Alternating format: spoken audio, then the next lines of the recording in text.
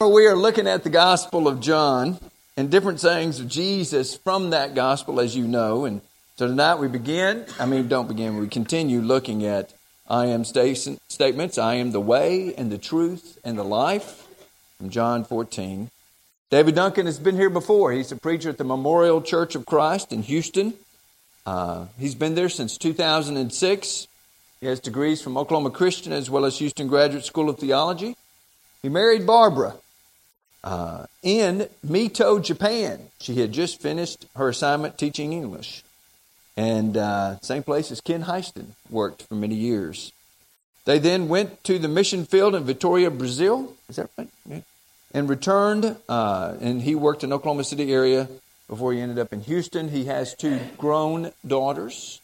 And he'll tell you just a little bit about some of the hurricane relief that Houston has been through. But David, come talk to us. It's an honor to share with you tonight. I've been here before. Some of you remember that, and some of you hoped I wouldn't come back. But here I am.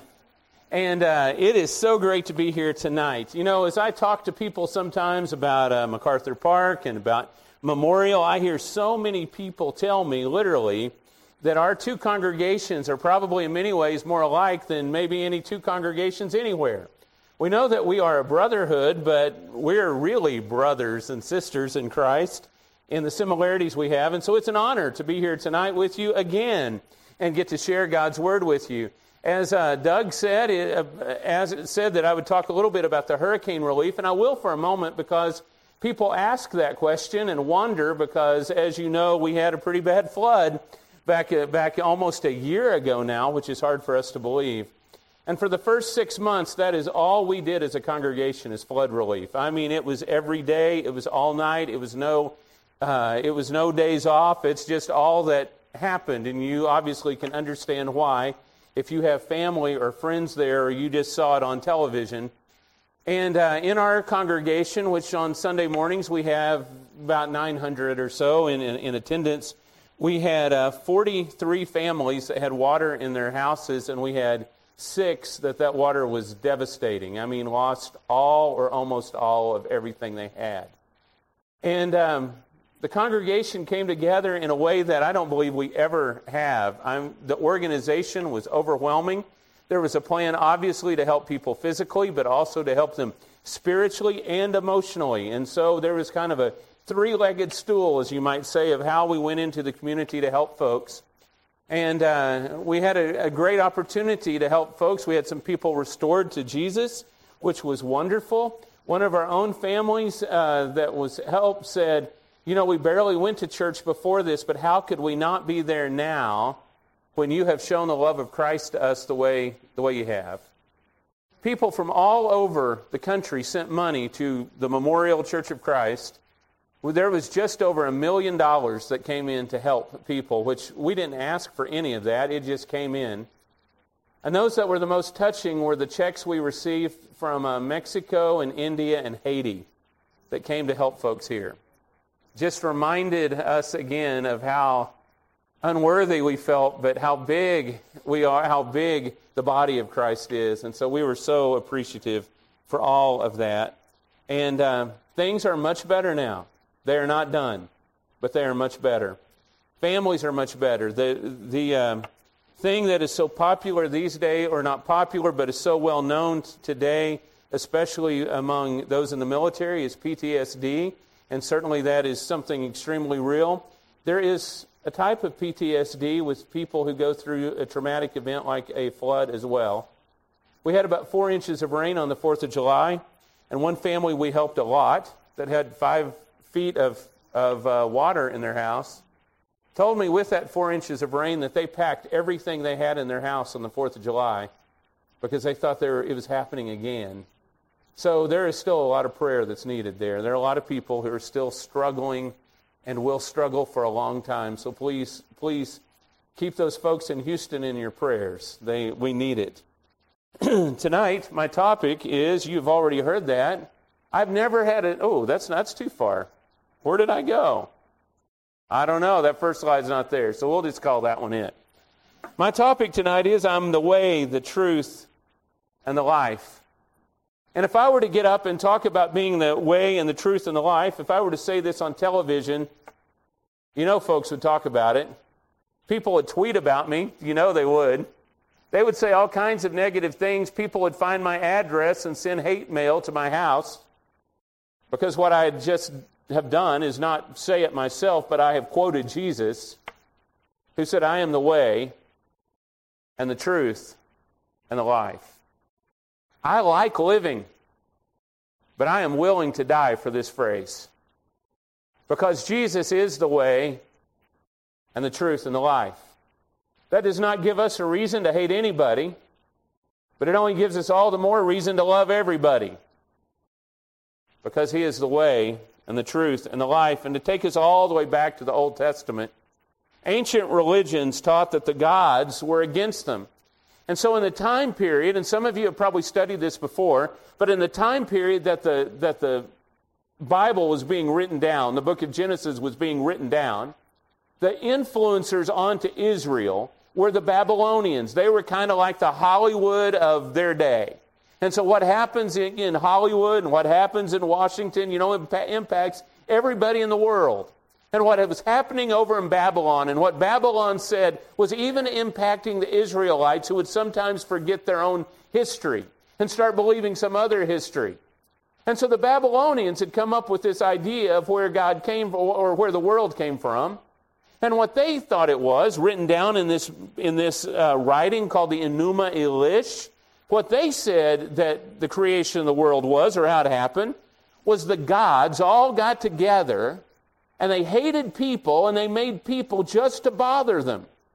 And so the way the earth was made was by these gods in a big fight, and all the gods fought, and they did everything you can imagine wrong. They hated each other. They hated people. They did things against each other. They were drunks. They were incestuous. I mean, if you can imagine it, they did it. And so there was this big galactic fight between Marduk and Tiamat. And Tiamat was a female and was cut in two. And the top of her body makes the sky. And then the bottom of her body makes the earth. And some say that phrase, Mother Earth, may be the oldest phrase in any language, because people would talk about Mother Earth. And so that was the thought that the Babylonians had, and that was the thought that the gods hate people, and the gods are trying to somehow make this world bad, and the gods have created you only to give you grief.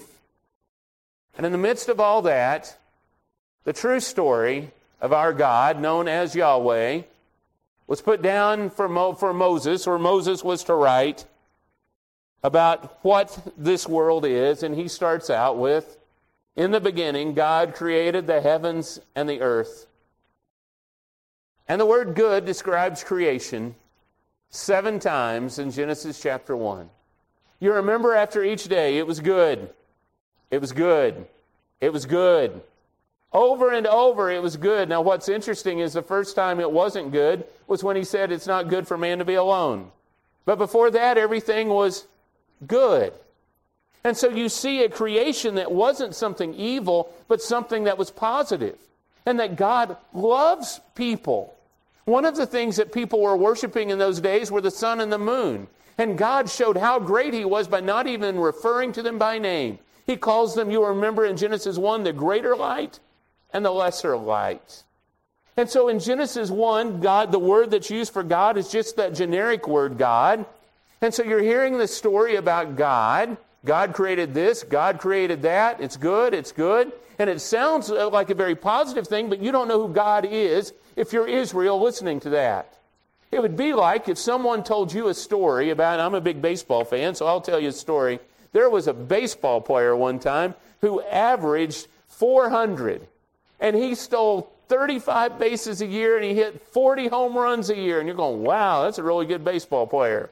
It's probably impossible, but that's a really good baseball player. And then they say, that player was your grandfather. And you'd say, my grandfather? You'd be so excited. Well, in Genesis 1, what you see is God, this God, has created the heavens and the earth. And He's done all these good things. And then in Genesis 2, you'll see in your Bibles, it says the Lord God. And you know the name of God because you've read the book of Genesis before. The name of God is Yahweh, or sometimes we say Jehovah. And that word Lord in capitals there, Lord God, means Yahweh. And so in chapter 2, they found out it wasn't just any God that created the heavens and the earth. It was their God. That He created the heavens and the earth, and it was all good. And they realized God is so overwhelming. But the world religions are at odds with this God, Yahweh, because they have a different story that's not the story of what God was doing. It's different. So there are odds, there are differences between them. And then we get to the New Testament, and Jesus makes an exclusive claim. And you know that exclusive claim because it's our scripture tonight, John 14, 6 and 7. Jesus answered when people were wondering about Him. He said, I am the way and the truth and the life. Now here's this part. No one comes to the Father except through me. If you really know me, you will know my Father as well. There is no way around that scripture. He first says, I'm the way, the truth, and the life. Okay, and so maybe we could somehow massage that a little bit. But then he says, but no one comes to the Father. No one can get to God the Father except through me. He is claiming something overwhelmingly exclusive. You can like it, you can not like it, but it's the way it is. He is who He said He was. And I want you to understand tonight, Jesus is not part of the answer. And you might be going, well, wait a minute, I thought you were just telling us He's the way, the truth, and the life. Well, I did tell you that. He's not part of the answer. He's it, or He's nothing. He is not just part of the answer. He is the whole answer.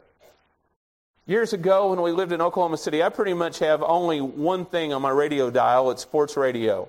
And whenever they go to a commercial, I just flip over to another sports radio station. I do a lot of that. And then I'll throw in old country music every once in a while.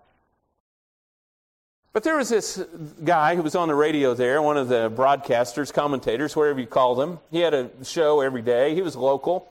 Now he's on one of the national. He was on ESPN, but he's on Fox or CBS, one of the others today. And he was in Oklahoma with this local show, and Oklahoma is about as Christian in the general sense as you can get. And he was Jewish. And so he was kind of in a rough place for him as far as religiously when people would talk. And one day on the radio, he gave his story of what he believes about religion. He said, I believe that religion is a salad. And he said, you know how it is with the salad? I put in a little bit of Christianity and a little bit of Judaism and a little bit of Islam and a little bit of Hinduism, and I just take the best out of all of them and I make a tossed salad with that. Well, here's the problem. Jesus says, I am the whole salad or I am nothing at all. You can take your salad with the others if you choose. Some of the others don't appreciate it either, understand that. But you can take it and put the other things in it. But Jesus says, you are not going to put me in there. Either I am the appetizer, the main course, and the dessert, or I am nothing at all. I'm it. And it may be politically incorrect to say it. It may be politically incorrect to believe it. But if He was willing to take nails for that, and willing to be and God was willing to resurrect Him from the grave, then I'm going to believe it. And I'm going to stand with Him because that's who He is. Now, C.S. Lewis, some of you have probably read. Some of you might not have even known he was a religious writer because you were reading his kids' books way back when, and the Narnia Chronicles, which are actually very religious. Excuse me. But he said, you know what I don't like are long quotes, and I have 2 long quotes for you tonight. Sorry about that. C.S. Lewis wrote, I'm trying here to prevent anyone saying the really foolish thing that people often say about him. They say, I'm ready to accept Jesus as a great moral teacher, but I don't accept His claim to be God. Well, that is one thing we must not say. A man who was merely a man and said the sort of things that Jesus said would not be a great moral teacher. He would either be a lunatic on the level of the man who says he is a poached egg, or else he would be the devil of hell. You must make your choice. Oh, I didn't skip. Sorry, you get to read that now. You must make your choice. Either this man was and is the Son of God, or else he is a madman or something worse. You can shut him up for a fool. You can spit at him and kill him as a demon, or you can fall at his feet and call him Lord and God. But let us not come with any patronizing nonsense about him being a great human teacher. He has not left that open to us. He did not intend to. Either he is who he said he is, or he is a nut. Don't say we're just going to throw him in with it. He says you can't do that. He is either it or he's nothing. And there are a lot of us who are Christians who are satisfied somehow to just kind of go along with the crowd. Jesus said, I'm not wanting you to go along with the crowd. You're no better going along with the crowd and calling me Jesus than you are by denying me altogether.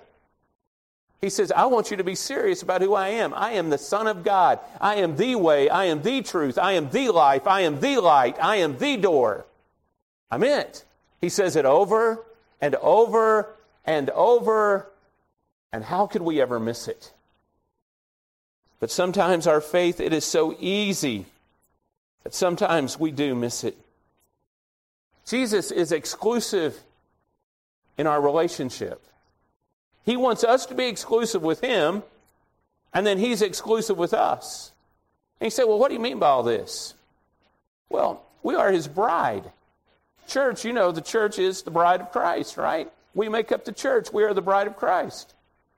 Way back when I was a kid, I remember the first time I ever went to church camp. I was 9 years old. I was sent off all by myself. I was scared to death.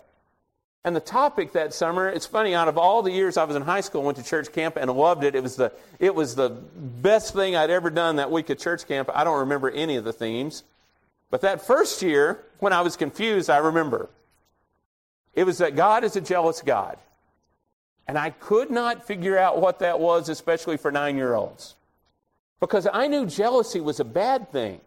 And I knew God didn't sin, so what does this mean that God is a jealous God? I thought, what is this? And I stayed confused all week and went home with lots of crafts, and that was pretty much it. I was lost. You know, you make all those little beads that are so cool at camp, and then you look kind of odd when you wear them later, you know, sometimes. That was me. Well, whenever I stood there in Mito, Japan, actually in Tokyo, Japan is where the wedding had to be, I committed to my wife for a lifetime. And when she looked at me, she was crazy. But when she looked at me, she committed to me for a lifetime. You know, I didn't say, Barbara, I'm committing my life to you. Sunday through Saturday afternoon, you have me. But Saturday night, I may be looking around. I did not say that. She didn't say, David, I tell you what, I want to give you 10 years, and then I want to start looking around. She didn't say that. Do you know what we said? Till death do us part. That it would be an exclusive relationship. And if some man started talking to my wife too much, I would be right over there right now talking to that guy. She's not here, don't worry. I wonder where she is. Oh, she's at church in Houston. Maybe we ought to call her and find out. But if someone were spending too much time with my wife, I would get involved in that. I'm jealous over that. That's good jealousy to have. Just today, before I left, I was in a Bible study with a guy that I kind of helped try to mentor. He's a young dad, new little baby, about 6 months old. And I was trying to use an illustration, and I said, just imagine if when your daughter's 12 years old and someone kidnapped her and he started crying right there. And I said, no, I didn't mean to say, I didn't mean to make you upset. That wasn't what I was trying to do. But I want you to understand what it's like with our children. If you saw someone walking through the parking lot tonight holding your child by the hand, and they were walking out to the car and you didn't know that person, you think you might be a little bit jealous? Do you know why you'd be jealous? You have an exclusive relationship with your child. No one is going to come take your child. It is you. You are their mother, you're their father, you're their grandparent. You love your child. You see, that's what Jesus is saying when he says the relationship is exclusive, and why he wants to be exclusive with us, because it is a relationship with us. He says, don't you be looking around because I'm not looking around. That we are devoted to each other. God is unique from all other religious beings or godly type beings because he lives in relationship. You say, well, what do you mean he lives in relationship? The Father, the Son, and the Holy Spirit. They live together as one. They are one. They are separate, and yet they are one. God understands relationship and lives by it and talks about it and wants it more than any other type of being that's ever been written about or created or invented. And you remember all the way back in the garden, God wanted relationship there. Do you remember that? Remember what the Bible says, that in the cool of the evening, God would go and talk to Adam and Eve? Do you remember that verse? And this is a very serious moment, but at the same time, I find it very humorous that God would go to the garden, and God knew what Adam and Eve had done, but he said, hey, Adam and Eve, what are you doing? They said, we're hiding. Well, why are you hiding? Well, we're naked. And then that really good question, just like you would say to a 3-year-old, who told you you were naked? Can't you imagine Adam and Eve going, for a minute? You remember that? But do you remember why God was there? Because God wanted a relationship. God wanted to be with Adam and Eve. God desires that kind of thing. And he wants us. He wants to have it with us. He wants there to be, we got so afraid of other people talking about God wants a relationship with you that we quit talking about it. But the fact is, God wants a relationship with you. The fact is, God wants to be with you so much that he allowed his son Jesus to die. Jesus loves us so much that he was willing to die. That's how much he wants it. And how dare us discount it like it's not important? He wants us. And he wants us to have it with each other. That's why we come together. That's why you're here. It's why you've started small groups. It's why you come on Sunday morning. It's what Bible classes are for. It's the reason that you get together during the week when there's nothing official going on, when you just stop by the house or you send each other your email addresses, whatever it is. Because each individual is benefited in relationship. Everybody should be benefited when there is a healthy relationship going on. And Jesus says, I want you to be with me. I'm benefited. I'm glorified by that. But you're also benefited by it because you're with me. Now, when I was a kid, there was a verse that we always used to talk about in Hebrews, or passage, Hebrews 10, 24 and 25. You might know this passage about not forsaking the assembly. What this meant to me growing up was, you go to church or you're in big trouble. That's the way I understood it. But the Hebrew writer said, let us consider how we may spur one another on toward love and good deeds, not giving up meeting together, as some are in the habit of doing, but encouraging one another, and all the more as you see the day approaching. Well, you know what this whole passage is about? He's saying, you need each other. You need friends. You need relationships. Some of us need them more than others do, but we need them. And if you're a person who says, I don't need relationships, then get over yourself and realize other people do, and you can be a friend to them. Don't just think, I don't need them. Think about, well, Jesus didn't need to die for himself. He died for us. So help other people. He says, don't give up meeting together. I saw on your list of speakers that you had Jim Baird come a little earlier, and I love Jim Baird. And I remember one time taking this little short course with Jim that he did for preachers when I was in Oklahoma City. And you know him well enough to know he's gone to Oxford. He's a really smart man, and he's also a little bit rebellious, kind of in a funny way. But I remember he stood in front of us and said, well, I didn't want to believe it, but this is the theme of Hebrews. Go to church. That's the theme. He said, I didn't want that to be the theme, but that is the theme. Because he said there were people in those days who were denying Christ. They would say, well, I'm going to believe in Jesus, but I'm so afraid to go to church because someone might think something. I'm just going to go to the synagogue. Everybody will think I don't believe in Jesus, and I'll just pray to him in my head. Nobody will ever know, but still I'll be kind of faithful to him, right? And he says, but what the Hebrew writer is saying, no, you need to be there to encourage other people.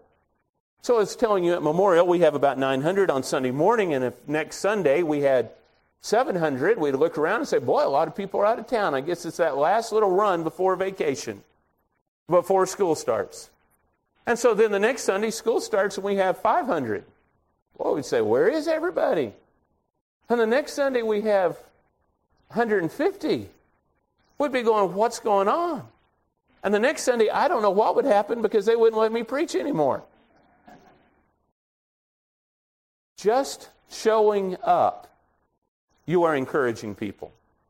Now let me say this. We want you to get out there and work and be involved in ministries, without a doubt. But just your body being in a pew or on a chair helps other people, because we look around and we say, wow, look, there are people there. There are a lot of people there. This is good.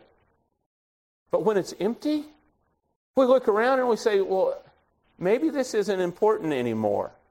Maybe people don't love Jesus anymore. Maybe there's something going on at that church. Maybe there's a problem. Maybe I shouldn't go there anymore. So you are needed just for that God lives in relationship and wants us to have relationship. But I also want you to see that no other religion claims resurrection. That there is only one who gave his life. There was only one who was executed. And there was only one to be raised. And that's the one I want to follow. I want to follow Jesus.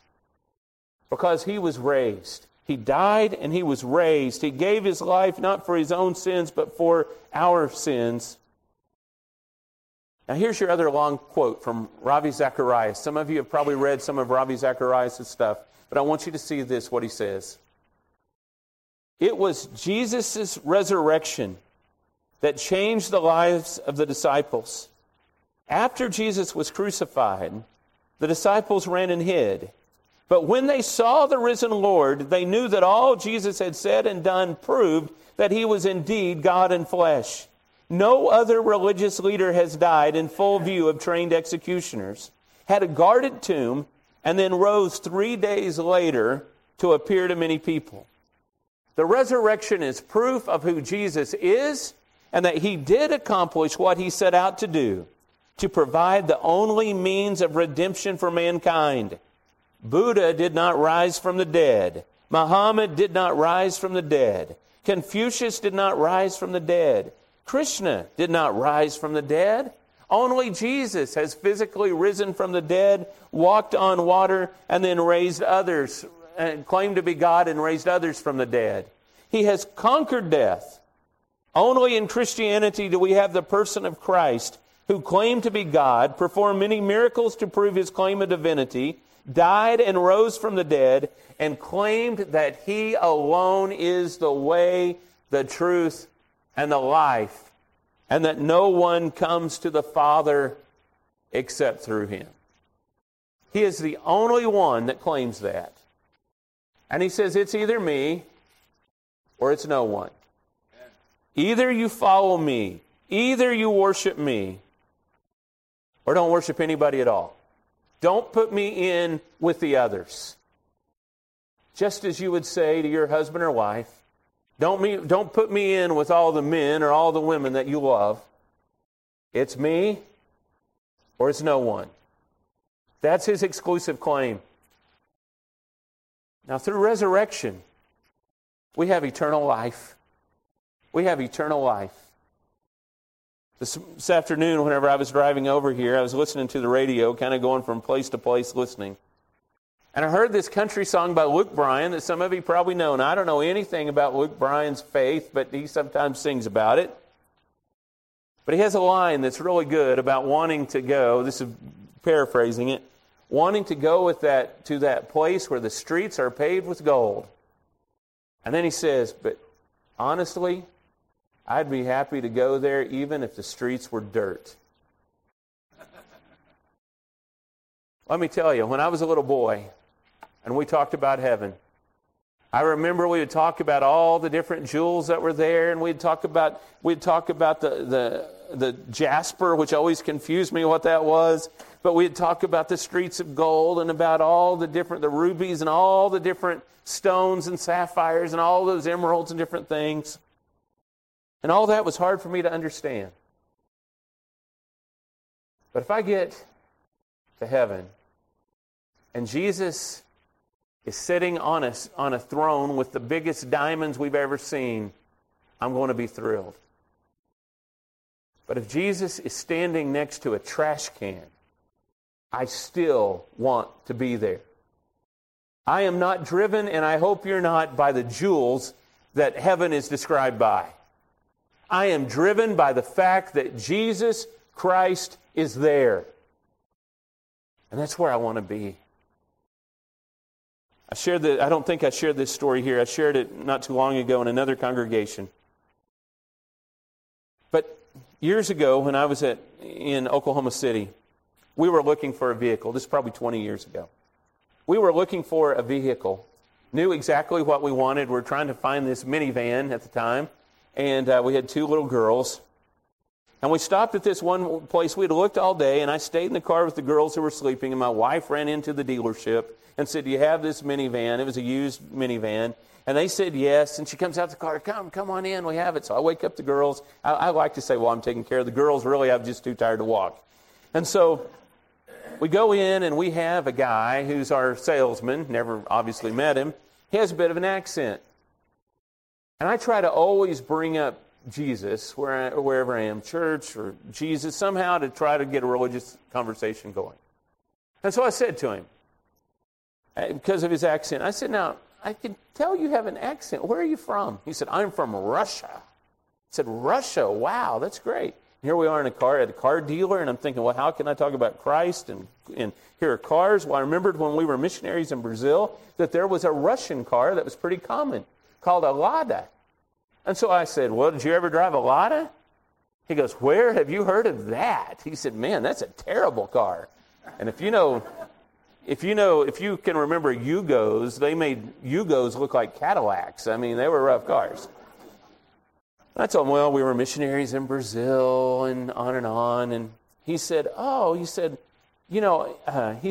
Christian. I said, really? He said, yes, I came here to Oklahoma to go to Oklahoma Christian University. I said, you did? He said, yes. I said, well, actually, I adjunct there. I said, that's incredible. And he had not been there in my time.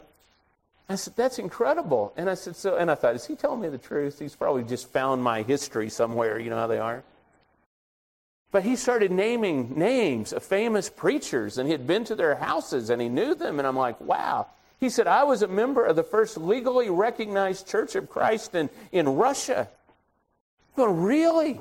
This is an incredible story. And he told how they would take their Bible in sacks to worship, and they'd meet in someone's apartment, and they would whisper, and then they would say, okay, next week we're meeting at so-and-so place, such and such place. And so they would go that place the next week, and then to the next and the next. He said, I wasn't in the Communist Party, but I worked for the party. And I'm just amazed by the story, and it's just overwhelming. And I said, well, where do you go to church now? He said, oh, I don't go anywhere. He said, you see, in Russia, it was really hard to go, and that made me want to go. But he said, here in the United States, it's so easy. Everybody's a Christian. It's so easy. I just don't go. Well, we bought the van that night, and I told him, I'm bringing it back Monday morning if you're not at church with me on Sunday. I can tell you he did come that Sunday. But the thing that bothered me, I don't know what happened to him, is that sometimes it has become so easy, and we have become so politically correct. And I want to be politically correct as often as I can. But when it comes to Jesus, there is no place to be politically correct. That doesn't give us a reason to be rude. Doesn't give us a reason to run people off. But I cannot deny my Jesus. This church will not be here if it denies Jesus. Christians will not be in San Antonio if they deny Jesus. Christians won't be in Houston or the United States or wherever you want to talk about if we deny Jesus. We will not be with Jesus eternally if we deny Jesus. We must stand up and say, I believe and follow Jesus Christ. That is the message that this world needs. And we all sit around, we're so sad when we read the statistics about what's happening to faith in the United States or what it looks like. You know why it's happening? Because we quit talking. And my guess is, some of us who have cars that keep driving here might have quit believing. It is time to believe and stand up for Jesus Christ. Amen? Thank you.